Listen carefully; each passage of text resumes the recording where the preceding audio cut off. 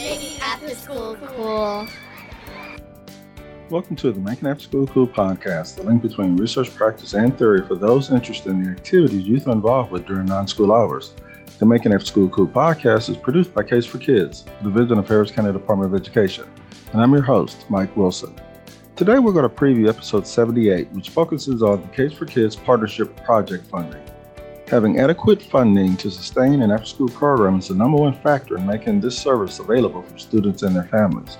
However, budget cuts or the lack of funding would severely impact an after-school program's ability to offer services, as well as disproportionately impact young people from underserved communities. According to Corey Mitchell of Education Week, nearly 9 in 10 programs have suffered long-term funding concerns caused by COVID-19, and 6 in 10 are concerned that they may have to permanently shut their doors. To help after-school programs in Harris County offset some of their funding concerns, the topic of this week's podcast focuses on the Case for Kids Partnership Project. My guest this week will be Brandy Nichols. For the last 7 years, Brandy has been the Case for Kids Partnership Project Coordinator.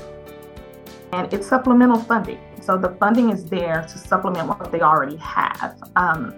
The program qualifications, we just ask that you have had an after-school program consecutively for 2 years and be able to sustain at least the first 3 months, because we work on a reimbursement model. So we reimburse the funds that are expensed through your program once we partner with you.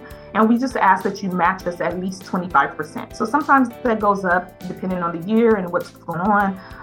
But we ask that they match us at least 25%. So that money goes back into their program. That's not money that they're giving to us. So if they request $30,000, then we expect to at least see a $60,000 program happening on the school level.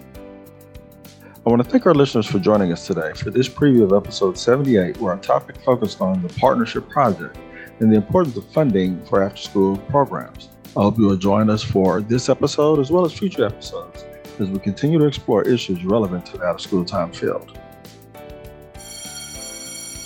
Making After School Cool.